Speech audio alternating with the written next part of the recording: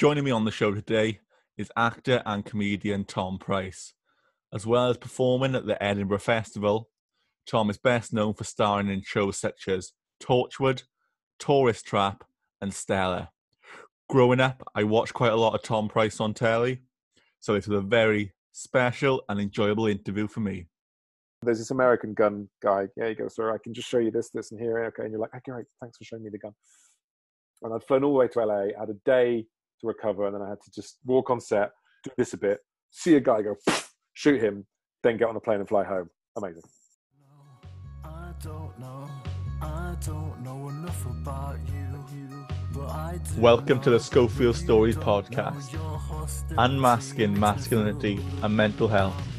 Join me, Callum Schofield, as I work to strike the stigma surrounding men suffering from mental health. Every episode, a new inspiring guest will share his story, and this episode is no different. Welcome to the Schofield Stories. Let's get started.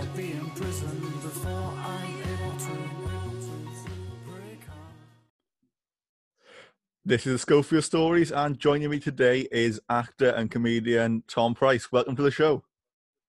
Hello, the Schofield Stories. What a pleasure it is to be here. Thank you for having me. No, thank you for being here. So, why don't we start? Briefly talk about your background a little bit, as even though you sound posh, you're Welsh. I've got this weird hybrid, man. I'm the Prius, the Toyota Prius. I've got a little bit of diesel and a little bit of battery, Callum. So I am from Monmouth, yeah. So it's this really posh town right on the border. If you don't know it, it's like Hereford without a McDonald's. That's essentially what Yeah. Monmouth is. And I mean, it's yards from the border where I grew up. Like you could walk to England if you so chose. And I really felt Welsh growing up. I felt like I was just supported Wales in the rugby and not so much in the football, because in the 90s that wasn't really a thing. Although we did beat Germany once. Once. And then when I left Monmouth, when I got to 18, I went to uni, and then I went out with a girl from Blackwood, and I saw other bits of Wales. I was like, oh, Monmouth isn't Wales at all. And then I did a show for Radio Wales last year called Long Division, where me and Kiri Pritchard McLean swapped our hometowns. We gave each other a tour around our hometowns. And she's from Anglesey, and obviously I'm from Monmouth. And going around Anglesey, Welsh flags, Welsh speakers, a much stronger sense of itself as being a Welsh town. And then she came to Monmouth and she was like, this is just like an English village. And it hadn't really occurred to me before then. So I do, it's a funny old place to grow up. You're on the fence. I literally grew up on a fence. That's brilliant.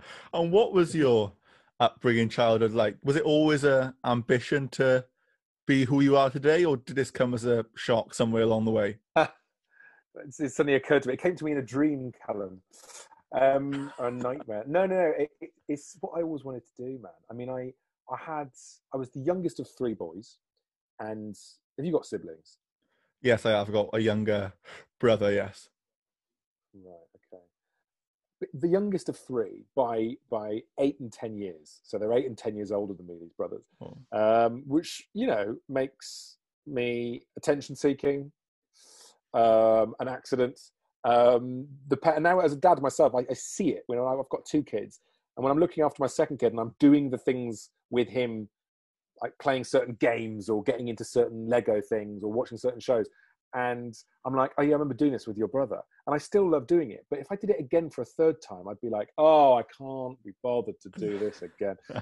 So now I get it. Now I get it. Being a third child, you do just have to fit in, and you do become a loudmouth and a show off because you're attention seeking. So I was always an attention seeker as a kid.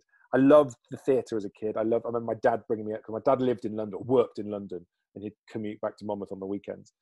And every now and again, I'd come up London and I'd go and watch shows, and I was completely just captured by it from the age of like 5, Callum. Like it was just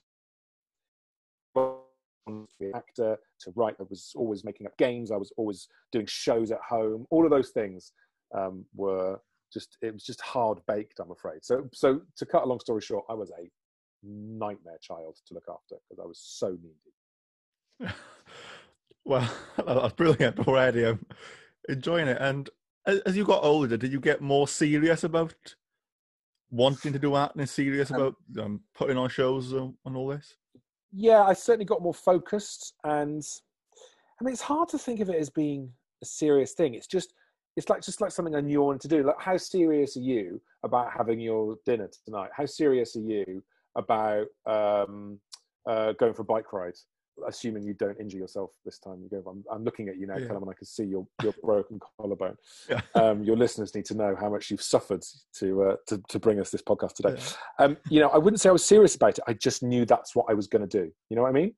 I just knew it. So when I got to 13, 14, I could start to take the reins of my life a bit and plan shows, put on shows at school with my mates at school, and then plan going to drama school. And I wasn't that good as well. That's another thing worth mentioning. I don't think I was. I don't think I got good until I was like 21, 22, 23. I just wanted to do it without really thinking about, could I do it? Yeah, that's really, is that a modesty thing though? Or did you really think you weren't that good? Listen, there were, well, this comes back to how seriously you take it. There were people at my school. There's an actor called Dan Starkey, for example, who was in Doctor Who. He played, I've forgotten the name of the character, a couple of series ago. He's a monster with the crazy big round face. Oh, I should try and remember it. Anyway, all your listeners will be screaming at the podcast now. Anyway, Dan Starkey was at my school, and he took it very seriously and did very serious acting, and he would do very serious Shakespearean roles and very, very, roles with integrity and theatricality. Whereas I was always more flippant. I'm a very flippant person. I'm very, I think life is just ridiculous, and I don't take myself very seriously. And as a result, that can be picked up on by people like teachers. When you say to teachers, I'm going to drama school, sure, of course you are. When you say to teachers, I'm gonna work in radio, sure, of course you are. You know, when you say to your parents, I just want to act, I want to move to London and go to drama school, yeah, of course you do. When you're flippant and people take that on the top level, they think that's just the kind of person you are. They don't realise how much you mean it and how flinty and there's this rock inside you that's like, no, I am actually going to do these things. But all the adults around you, sure, of course you are. So yeah, I was always very serious about it underneath, but on the top of the surface. And I still am like that. I don't take anything I do very seriously. And sometimes to my detriment, I think. Sometimes that has held me back in my career. If casting directors or agents or producers pick up those vibes from you, they don't take you as seriously. So it's something to be wary of as well as to do. Because it is quite a useful thing to not take yourself too seriously, generally, I think. So was that hard for you then, if you sort of got held back in some ways? Well, everyone gets held back at different times. I think it has meant that I still have to convince myself that I can do it to this day, because there is no one around me who tells me I can. You know, I haven't surrounded myself with people who tell me I'm amazing. And that is out of my choice, because I think I'd just be uncomfortable with that. So it's been I remember the first big stand-up competition that I did in 2001, the review of me, it was this big open mic thing, and hundreds and thousands of people entered, and I got to the last 10. There was a big live show at Edinburgh, and it was amazing. And the reviewer, because every act in this show got like a one-sentence review, and my review was, Tom Price is better than he thinks he is. And that has sort of stuck with me. I think that sums me up quite well, actually. I probably need to, sometimes I feel like I need to recognize that a bit more. I think that's quite important to make a note of, that even though I see you as successful in yourself and a successful person, you still do have those doubts, you still have those insecurities, we could call it. I think everyone does, man. And it's very comforting to know that. You know, anyone listening to this who's got plans, who wants to do exciting, creative, difficult, risky, competitive things, every single person at any level of the tree, it's about that bauble rising up. Everyone is nervous. Everyone feels they can do better and get a further level up the Christmas tree. And I think you've just got to enjoy the fact that, and I am really stretching this metaphor to within an inch of its life, but you've got to enjoy the fact that it is Christmas and you are doing it. Even if you're a bauble or a bit of shitty tinsel from the 80s, you still got to enjoy the fact that it's Christmas, and you get to even be in the dining room you know, and be the central, and to be doing this thing, whatever it is you choose to be doing, you've got to enjoy the fact that it's happening, and don't get overly concerned about where you are. You know, when I first started doing stand-up, we all used to get Time Out, which was this free magazine, which I think still exists in one form or another. And we all the stand-ups used to look at who was doing which gig. You know what I mean? Like, how did she get on there? How's he closing there? How has he got that gig? And if you spend your whole time looking to see who's next to you, looking to see who you've got to elbow out the way, the whole thing is joyless, you know, really joyless. So you've got to watch out for that. How important is that, just to really enjoy what you do and enjoy the moment? I think this is it's a very timely question at the moment, because I'm about to turn 40 in 10 days' time.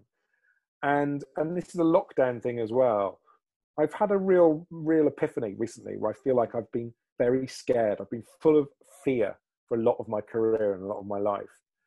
And sometimes it's good. Sometimes that's a good thing, because you overcome it and you achieve it and you get an Edinburgh show under your belt, or you get a big role. But it can take away from the enjoyment. And if you're not enjoying it, there's no point in doing any of these things. And as soon as fear goes away, as soon as you take away your fear, whether it's of failure or, in fact, and here's a profound thought, of success, because I think I fear success enormously. When you take away that fear, you enjoy everything about it. And I think that you've got to do that for two reasons. Number one, because if you're not enjoying your life, then that's, you know, if you're not enjoying these choices that you've put your life into and these creative things you're doing, then that's wrong. You need to make yourself enjoy it. It needs to be enjoyable.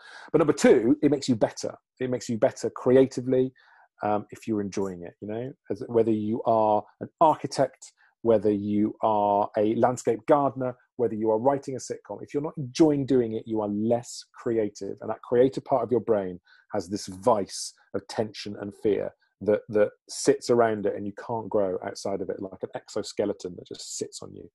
And you have to shed that as soon as you can. As I completely agree with you, as I've always said, the minute I stop enjoying this podcast, for example, the minute I stop enjoying what I'm doing is when I'll stop. Because you know, at the moment, I love it. I really do. But if I stop enjoying it, then it won't be enjoyable for my listeners. It won't be enjoyable for the guests. So as soon as I stop enjoying it, then I will just... Yes, but there's another bit as well, which you need to bear in mind, which is you need to take a bigger picture. Like, you know, you're going to have episodes you don't enjoy, probably like this one. You're going to have moments where you're editing it and you just think, I'm not enjoying this. Don't grab those moments. You know, if you grab those moments and you think, oh, I'm not enjoying it anymore, you've got to think about it in the bigger picture. So I do a podcast as well, and you know, there's plenty of moments there where I'm like, I'm just not fucking enjoying it. I'm not into this at the moment. I'm not enjoying it. I'm not happy. Don't take those in isolation. Think about the bigger picture. And if you're not enjoying it, it's not very good. Yeah, there's always hard moments. There's always times when especially when for me, starting off this podcast, when it's the early days and nothing seems to be going right, then you always think, you know, a bit of, what's the point?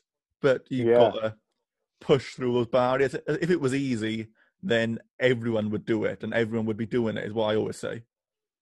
Well, there's this thing, isn't there? This one of President Obama's advisors, they were trying to get the Obamacare through the Senate, and someone just kept saying, this is just so hard. We're not going to get this done. It's so hard. And there's one of his main advisors said, yeah, hard things are hard.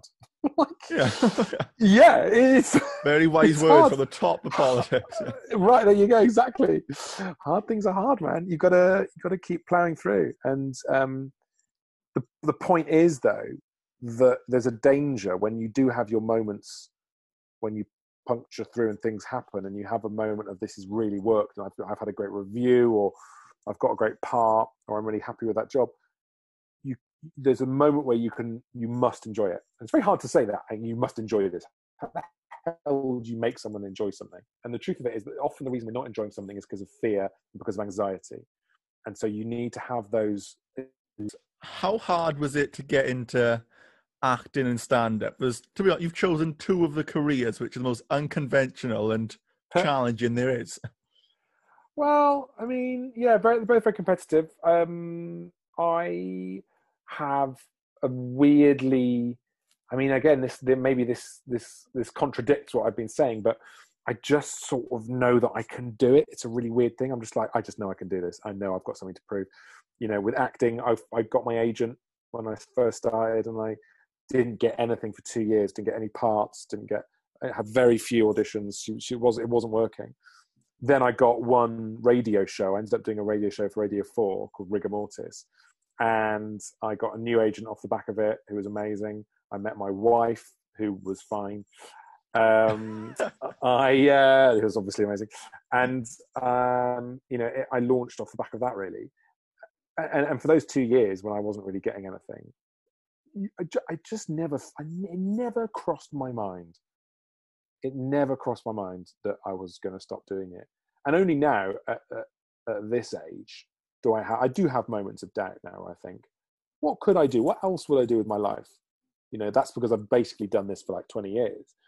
What else would I do? And it's not a doubt. It's just more of an interesting thought experiment. Where would I go? What would please me? Do I get pleased by this? Am I fulfilled by doing this stuff? And luckily for me at the moment, I think I still very much am. But if I wasn't, what would I do? But certainly back then, there was no question of stopping. That just goes to show how much you wanted it, really, and how focused you were. Yeah. And I knew that I could do it. I just knew I knew I had a job to do, and I knew I could do it well. So yeah. So moving on with your acting career, have you got a moment which you sort of think's got the ball rolling, maybe when it sort of kick-started? I suppose doing Edinburgh's was very important. Getting seen in 2003 and 4, doing sketch shows and plays, and then starting to be taken seriously by casting directors. I think getting Torchwood was a big moment.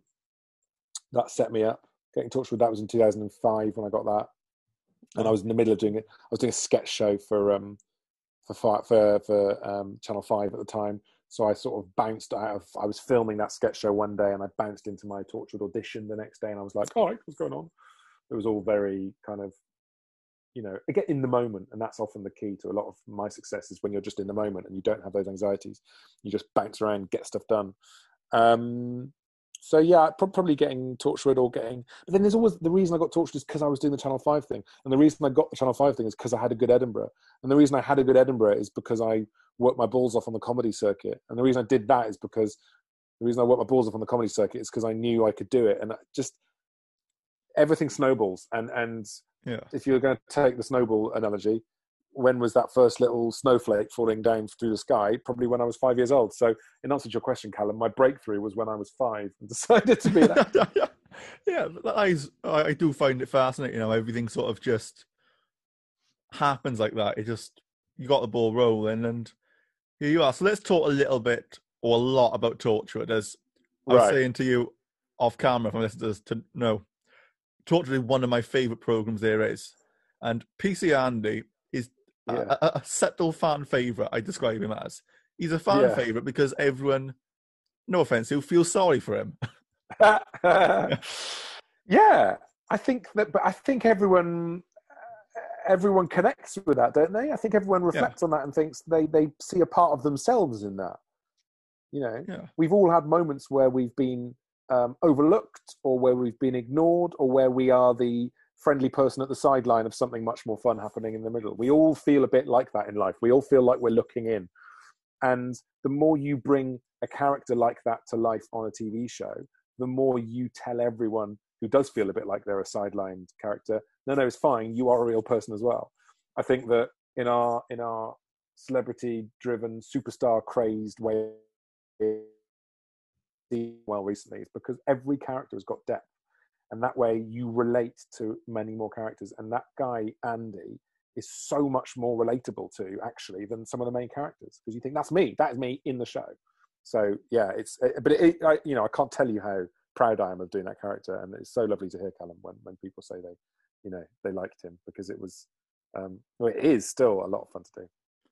It was absolutely, you can't really relate to Captain Jack, the alien who can't die. And then you can't, Sure. there's so many characters who you can semi-relate to. When you got Andy, and like you said, he's the most relatable character there. Literally is. Well, he arrives in a car and he's knackered because he's had to walk, and he's thinking about his lunch, and he's a day-to-day guy. He is you in that position. He's what you would be doing and how you would be feeling. Oh God, there's not enough of that, is there, in a sci-fi thing? Oh, someone just going, this is ridiculous, And I do think that actually, since 2010 or so with the Marvel films. Now, I'm not saying that Andy has influenced the Marvel universe. But I do think that when you see things like Guardians of the Galaxy and the Avengers stuff, the moments where they show main characters with recognizable flaws and feelings about situations that are a bit more low key and a bit more relatable in real life, a little bit of kitchen sink, a little bit of subtlety in a big universe goes a long way. That's what Andy was doing. I think it helped that he was very Welsh. For the Welsh audience, he's everyone knows an Andy in their life just from that Welshness as well, I think. Yeah, I mean, we've talked about the fact I'm from Monmouth, so I didn't really have a proper Welsh landscape to draw on. But it's because of this girl I went out with in Blackwood. Her dad, right? Andy's totally based on her dad. He was a chef in a beautiful restaurant. I don't know if it's still going or not. In not Blackwood, Oakdale. Was it Oakwood? Oakdale. And he was just so deadpan and unimpressed. And and he was, in his own little way, he was putting on a sci-fi show every night because the theatre of his cooking. He was an amazing chef. It was incredible, and everyone loved it. People came from miles around to go to this restaurant. And he was just a very low-key, deadpan kind of, all right, here we go then. And that's what Andy's doing, really. I've completely nicked him. Yeah. What was it like being on the Torchwood set and being part of Torchwood as a whole? Oh, it's such a privilege. It's the privilege of my life to do that. It really was. Just great. So many things jump into my mind. Being on the Universal lot in Los Angeles, Kai playing Manic Street Preachers as loud as he could out of his massive American super wagon, Eve kicking the door of her trailer open as we drove past and standing in full Eve costume pointing a gun at us. A fake gun, I hope. Yeah. To think I ended up there filming under the Hollywood sign from what was just a random, very well show it was a magical thing. And it was a lot of fun. It was too much fun at times. Sometimes there was too much nonsense going on set to the detriment of the show, I think, when not the show, but there were times when the madness got too much, definitely. Have you, or are you allowed to share any examples of what went on behind the scenes? Yeah, I mean, it's, I think that there were there were moments where the enthusiasm and the playfulness, and those are the engines that drove the spirit of the show, the playfulness and all those little moments. They end up on camera. You can get a bunch of actors just doing the lines and that'll do fine. But if you want to give it the X factor and give it that little extra genetic mutation, you need actors to be fizzing. And the result of actors fizzing is that sometimes that explodes. So I think I wasn't actually on it, so I can't comment on it, but there was a scene involving a wedding. There was a couple of long days filming a wedding that went on longer than it perhaps should have due to shenanigans, shall we say. Yeah, that's a good way to put it. Have you got a favourite moment, either for Andy or for yourself off camera? I liked shooting the guy. I remember I had to fly to a and I got to shoot a guy on the floor. He had a blood thing in the back of his head that had to explode. And I got told before, when you get handed a gun on set, the rules are they have to show you, and they have to show you as the person doing the shooting, but they also have to show the person being shot the gun is fake and it has no bullets. And you know what I mean? So you have to be handed it and you look at it and they go, right, here you are. And they're showing me a gun. I haven't got a fucking clue barely what a bullet looks like. Yeah. I wouldn't know how to load this gun, but he's like showing me as if I'm going to go, oh yeah, that's a blank. That's all fine. Thanks for showing me. He could literally have 10 bullets in there. I wouldn't have a clue. Anyway, So there's this American gun guy. Yeah, you go, sir, I can just show you this, and here. Okay. And you're like, okay, great. Thanks for showing me the gun. And I'd flown all the way to LA, had a day to recover, and then I had to just walk on set, do this a bit, see a guy go, shoot him, then get on a plane and fly home. Amazing. As easy as that, just shoot Torchwood someone and fly home. The carbon footprint of that shot, Yeah. outrageous, terrible. It's brilliant. As for me, my highlight was the Children of the Earth episode when it was all the riots and fighting in the council estate, and PC Andy takes off his uniform and starts scrapping with the soldiers as well. Yeah, that was nice. And just sort of eat the man of the people. I showed my kids that the other day. Yeah, because they just got into Doctor Who. They've just become massive fans. I actually, I emailed Chris Chibnall at the beginning of lockdown a letter from my son, because my son's such a massive fan of Jodie Whittaker and Doctor Who. He loves it. And he emailed back, and it was beautiful. He sent the nicest email, and he said, "Your dad is a really amazing actor." And it was amazing because my son looked at me like,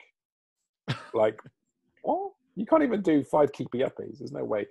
And I was like, yeah, I was in the Doctor Who version, a kind of Doctor Who show called Torchwood. And he was like, I don't believe this.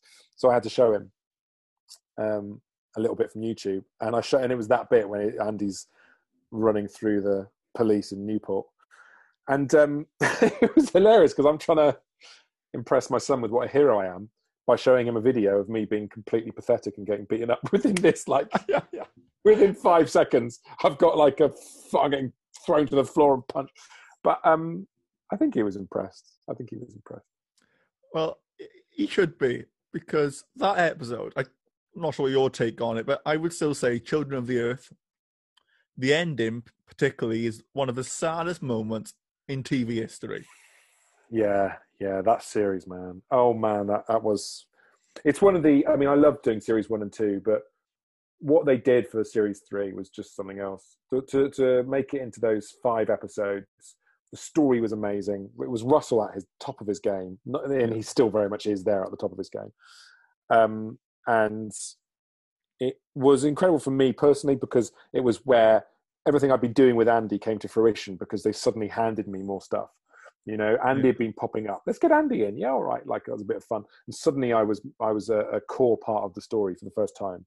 And that was really exciting. So exciting. I remember getting an email from Russell before anything happened, saying, you're on, it's going to happen. And I was just so kind of like, and on your phone, you get an email from Russell T Davies saying, can't wait, it's going to be awesome.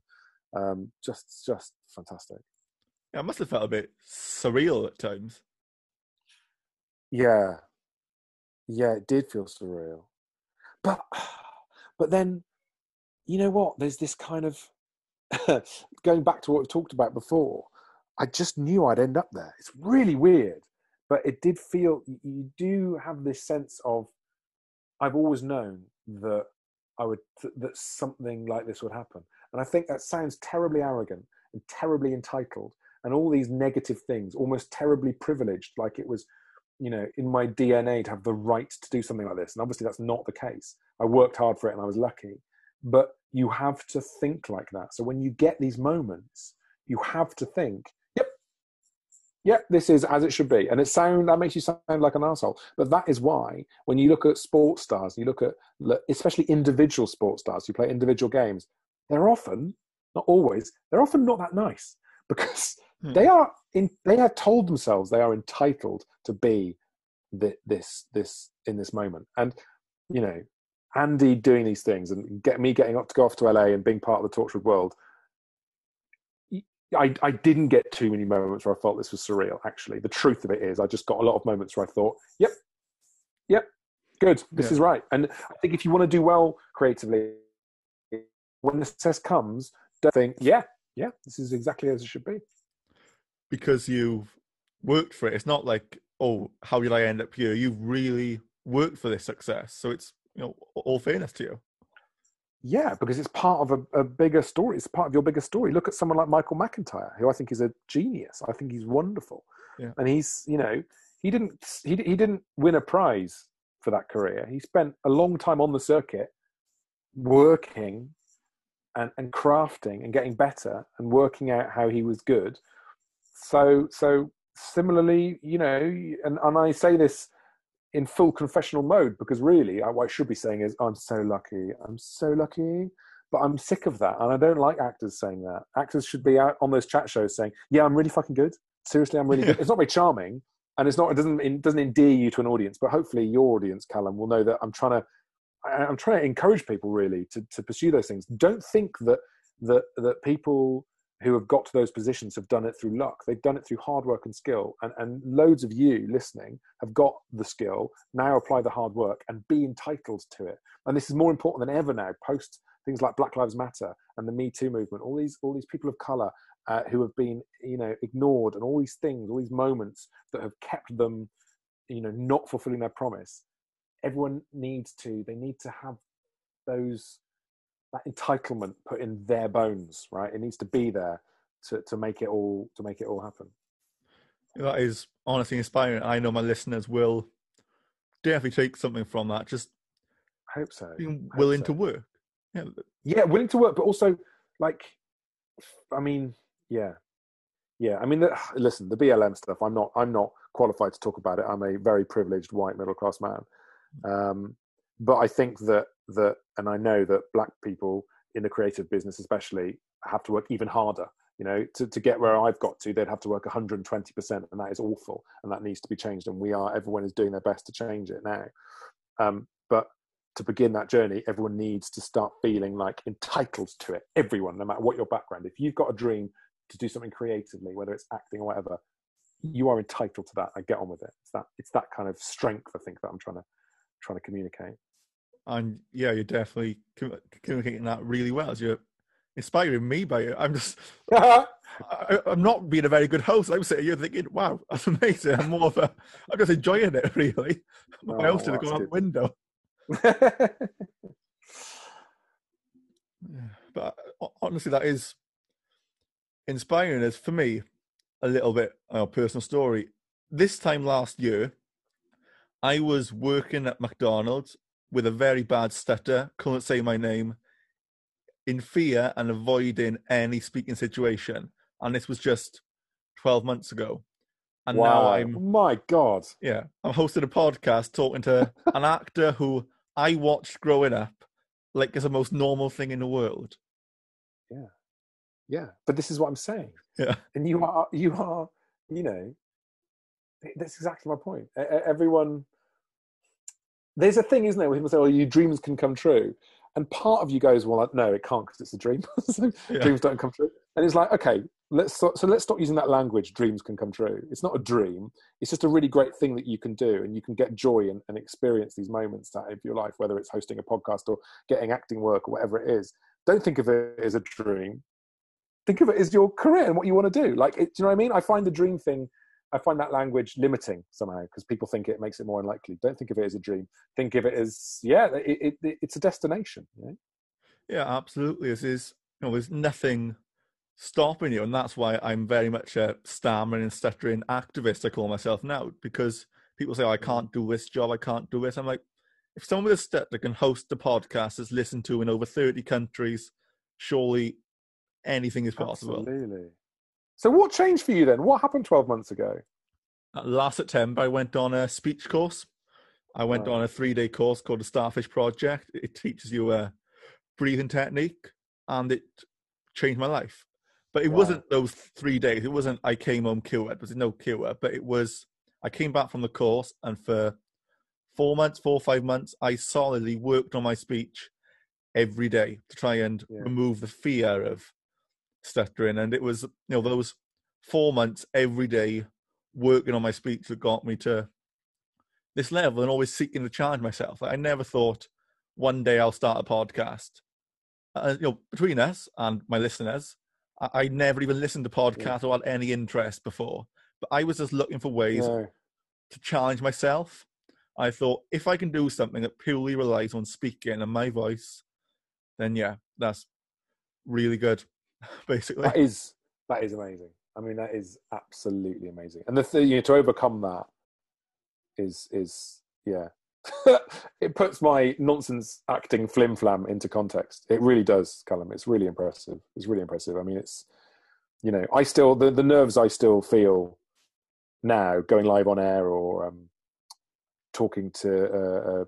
I do a lot of interviews on my Magic radio show, and I still get nervous now. So the idea of throwing in speech impediments and things like that into the mix and overcoming those things, that is impressive. But what that means is that now, like, what do you want to do next? So this is an exciting moment for you, right? It's like, oh, it is, yeah. Here we go. And don't talk about it as a dream. Think of it as a destination. I think that's so important. Yeah, that's what you've got to do. Like for me, I was thinking I will overcome the fear of stuttering. I don't mind if I stumble on the odd word or blot on the odd word now, as long as I'm not holding back. Yeah. Yeah, when I try hard, I can use the technique and speak practically fluently. But to me, it's just about not avoiding and actually hitting things head on and not having regrets. Like I know if I didn't change something, I would have still been working in McDonald's now, hating my job and feeling like I'm going to be stuck here for the rest of my life. Yeah. Yeah. God, that's so good. Good for you, man. Good for you. It's just amazing. So back to you, because we got there. Yeah, I didn't expect that little personal turn, but thank you for No, I think that's more. I think there's a lot more there. There's so much more depth and achievement there. I really do. It's amazing. So how do you find the range of things you do? As obviously you've done TV, radio, plays. What's it like acting in all these different scenarios? Because, it's not the same in each one, surely. No, it's not the same. I just kind of, I think as long as you bring yourself, as long as you are present in whatever it is that you're doing, and you just, experience is a big thing. Doing lots of different things, you start to work out what works well. Failure really helps. It's really important to mess things up, to stuff things up. All those sort of moments. But yeah, no, I one with Ruth Jones, and it comes back to what I was saying before about fear. And I was very anxious on set for a long time, and then I got this gig, and it's because I had a kid, actually. We just had my first son, and for some reason, there's something about having a child that makes you. It doesn't make you focus, but it makes everything else get put in context. As long as your kid is okay, I don't really care about anything else, and that's quite a positive thing, Sometimes you can want things too much, and so I was on set doing Stella, and I just thought, I don't care about this. This is fine, and that's not not in a negative way. That sounds really negative, like I was going, ugh, whatever. Yeah. But I saw the enjoyment rather than the obligation and the fear and the expectation to do well. I saw the enjoyment. Let's just do it. Let's just do this moment and do these couple of scenes. It was just a random day on set, and I nailed those scenes because I just lost the worry. Yeah, and I think so. Whatever it is you're doing, you have to take that with you. It's really interesting, actually. Yeah, that. How do you find that balance, getting the work and family life balance? It's very, very difficult. I think that you've got to have a pretty. It's funny to say that. I can hear my wife getting back with the dog now. She just walked the dog, slamming the door because she's had to walk the dog because I'm doing this. Sorry. No, I think that it's a massive challenge, and it's you just have to have a lot of patience, and you have to accept that you often end up doing lots of things and not doing any of them very well. You can spread yourself thinly, and you sort of think, oh God, I did that podcast, but I was kind of thinking about the fact that I needed to pick up my son, and then I was kind of thinking about the fact that I needed to get his skateboard because he's got skateboarding lessons later on, but also I do need to send that press release about my podcast. Like, your brain is just stuffed. It's packed full of stuff. And at first, in the first couple of years of having a child and a career, very daunting. And then you just get used to it, and you just start to think, oh, well. You just get on with it. Momentum carries you forward, to be honest. I can imagine how important or how supportive has your wife been throughout your career? She played a role? Oh, she's done stuff, I suppose. Yeah, she's done stuff. I think, yeah, of course. But she's creative as well. She's just had her first novel published this year. So we kind of both talk a lot about our different creative projects. She's just talking to me this morning about her third novel, what she wants to do with it. And I'm talking to her about my podcast and also my radio show and what I want to do with that. And it's nice that we're both creatives, but we are not in exactly the same wing.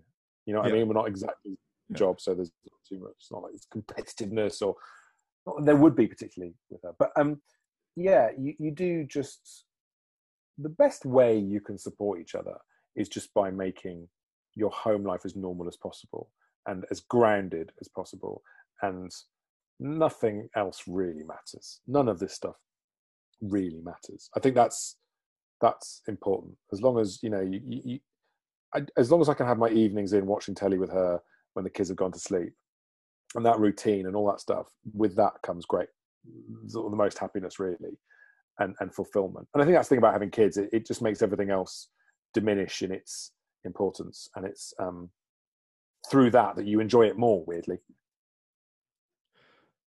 And it just goes to show again that you're still just a normal family man. It's like an important message is to always stay humble, I think, and you're really broadcasting that now. Yeah, I suppose so. I mean, I think you'll find that with anyone. I'm not David Beckham, but there's a few people. And also, actually, do you know what? Here's an interesting thing. I honestly don't think I'd want superstardom like that. I'm not famous. I don't really get recognised, and genuinely, like when I was small, maybe I did want that attention, and I did want to be recognised. I did want to sign autographs. But actually, the reality of doing this job is, and this is a friend of mine has told me this advice for years: don't peak, don't have a big job, don't get the big star of this TV show. Just tick along, just do stuff, get parts, get odds and ends here and there, bits and bobs. And I've always been very bits and bobsy, side hustles, and starting a podcast, doing a radio show. I direct and write radio sitcoms, and having all these different things ticking along is a much more fulfilling way of doing it. Whereas if you have one big thing that explodes you and gives you a profile, God, that ghastly word, a profile, and you've got followers and expectations and you're an influencer, great, amazing, but actually vacuous. And everyone I know who is super famous says that, like it's just meaningless, really, really meaningless. And it looks great from the outside. But I'm grateful that I genuinely am. And this sound, people will think, yeah, you would love to be famous. I'd love to have work. I'd love to get some big jobs. Yeah, but I would not. I can honestly say I would not like all the stuff that comes with it. I think that, I did studio warm up for a long time for Have I Got News for You? Yeah. For about 5 years, and I met all of the comics, and I can honestly say I've never met a happy millionaire. Wow, it's just extraordinary. All these people coming into this show. Often extremely successful, and weighed down with it. None of them, very few of them, looked free and at ease, and there were some obviously who were, but comfortable with the weight of expectation and fame. A lot of them just looked a bit eaten up by it, and that's often chicken and egg. Often the type of person who becomes famous has that sort of drive and that slightly weird, unhappy thing in the first place that gets them to that fame. But also equally, being at that level of fame, it somehow diminishes their reality. And that's a really weird thing to say, because I'm sure there are good sides to being famous. The story of Jimmy Carr saying on air, I'd like a hot tub, and the next day someone put a hot tub in his back garden for free. There's lots of there's loads of stories like that. There's lots to be gained materially, but it doesn't end well. Those things don't end well. So am I right in saying you're happy with who you are and where you are? Yeah, I mean, I know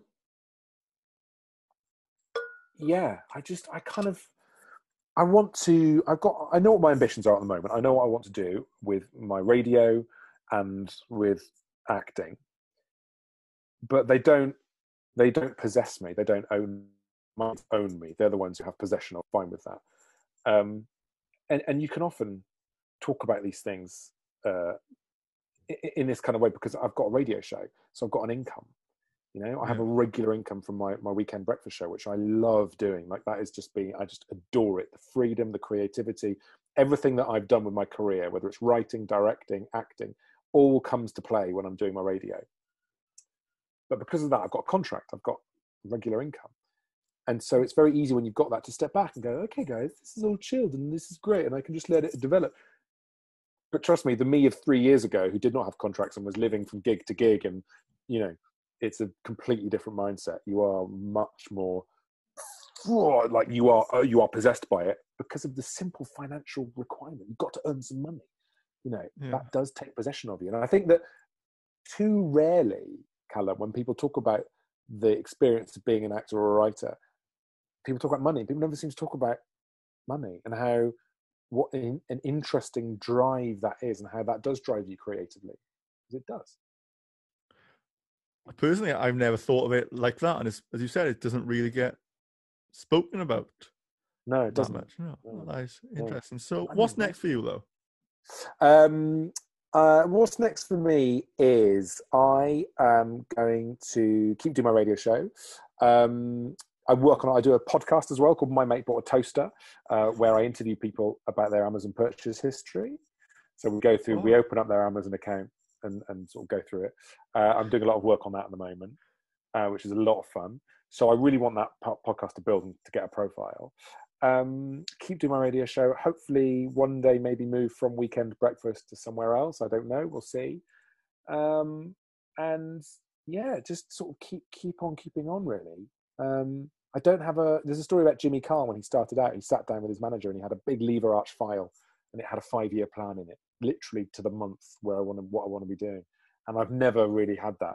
Whether or not it's a good thing, I don't know. But I don't have a 5-year plan. I just want to keep enjoying what I'm doing this week, now, today, this moment, and keep sort of focused on that, really. Can we quickly talk about your podcast? Where did the idea come from? And what's the strangest thing you found on someone's Amazon history? Well, this is an annoying one. I mean, you talked about my relationship with my wife and how we support each other creatively. My wife was actually a TV producer for years. She developed TV shows. And this was an idea that didn't make it. So it's her bloody idea, which is really annoying. Really annoying. Because every single episode I do of My Mate Bought a Toaster, the guest at some point goes, "Oh my God, this is amazing." And I'm like, yeah, it's my wife's idea. It's very annoying. The weirdest thing that people have bought, I mean, Nick Helm bought a lot of actual spam during lockdown. He actually got like tins of spam. Tins of spam. That was weird. Okay. We've had Kate Lawler, the radio presenter, bought a hot tub for her friend Alison Hammond. She actually bought her a hot tub to go in her back garden. That was a weird one. Oh God, we've had all sorts, absolutely all sorts. I couldn't tell you. There's loads. There's so many. Lots of episodes are available now. Download after you've listened to this. Oh, well, I definitely will, because I think it triggers that natural curiosity a bit, that natural human instinct of wanting to know what other people do and buy. It's like looking through someone else's house.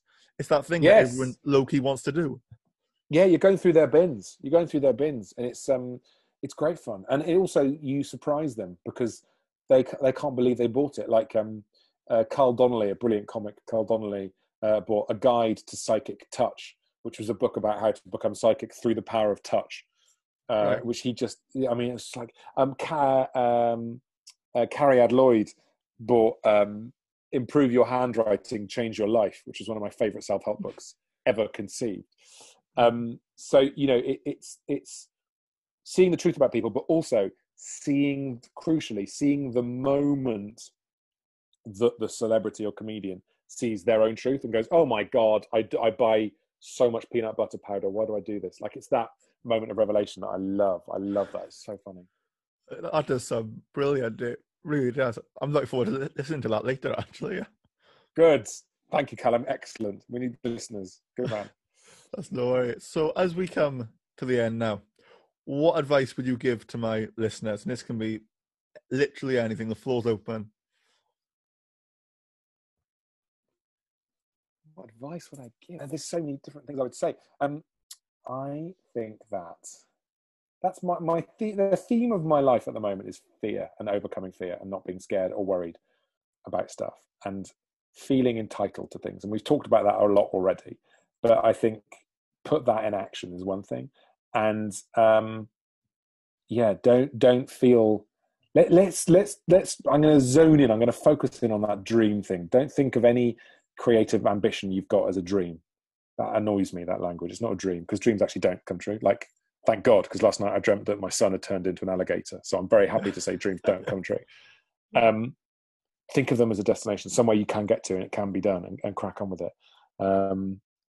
So yeah, that would be my advice, and enjoy it. Fuck, I mean, God, that's something which I was on the stand-up circuit for the best part of 10, 15 years. And if there's one thing that doing stand-up every night teaches you, you have to go on stage and enjoy it. You have to turn yourself into this creature who's happy to be there. And whatever exercises you can do to make that happen, make it happen. So whether you're sitting at your desk planning something, enjoy it, like make it a fun thing. Otherwise, everything else falls apart, I would say. I think that's some cracking advice and a really good note to end the show. So, Tom, thank you so much for being here. I really do appreciate it. I've wanted you on the show for a while, and now you're here. And yeah, it's been really good. And now I'm going. Callum, this has been so nice. Thank you very much for having me. What a pleasure. That's no worries. Thank you. It's been my honour, Tom Price.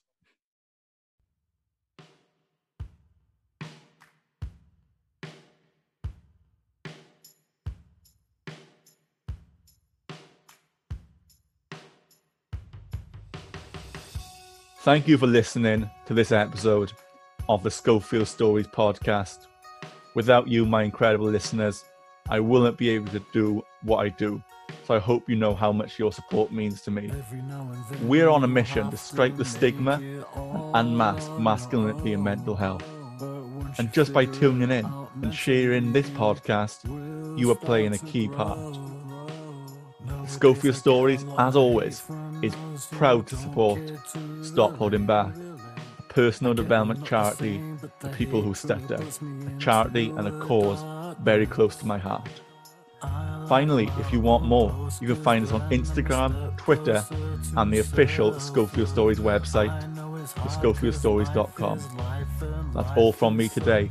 I hope you really enjoyed this episode, and I can't wait to speak to you again soon. I've been Callum Schofield. You've been listening to the Schofield Stories. Bye for now.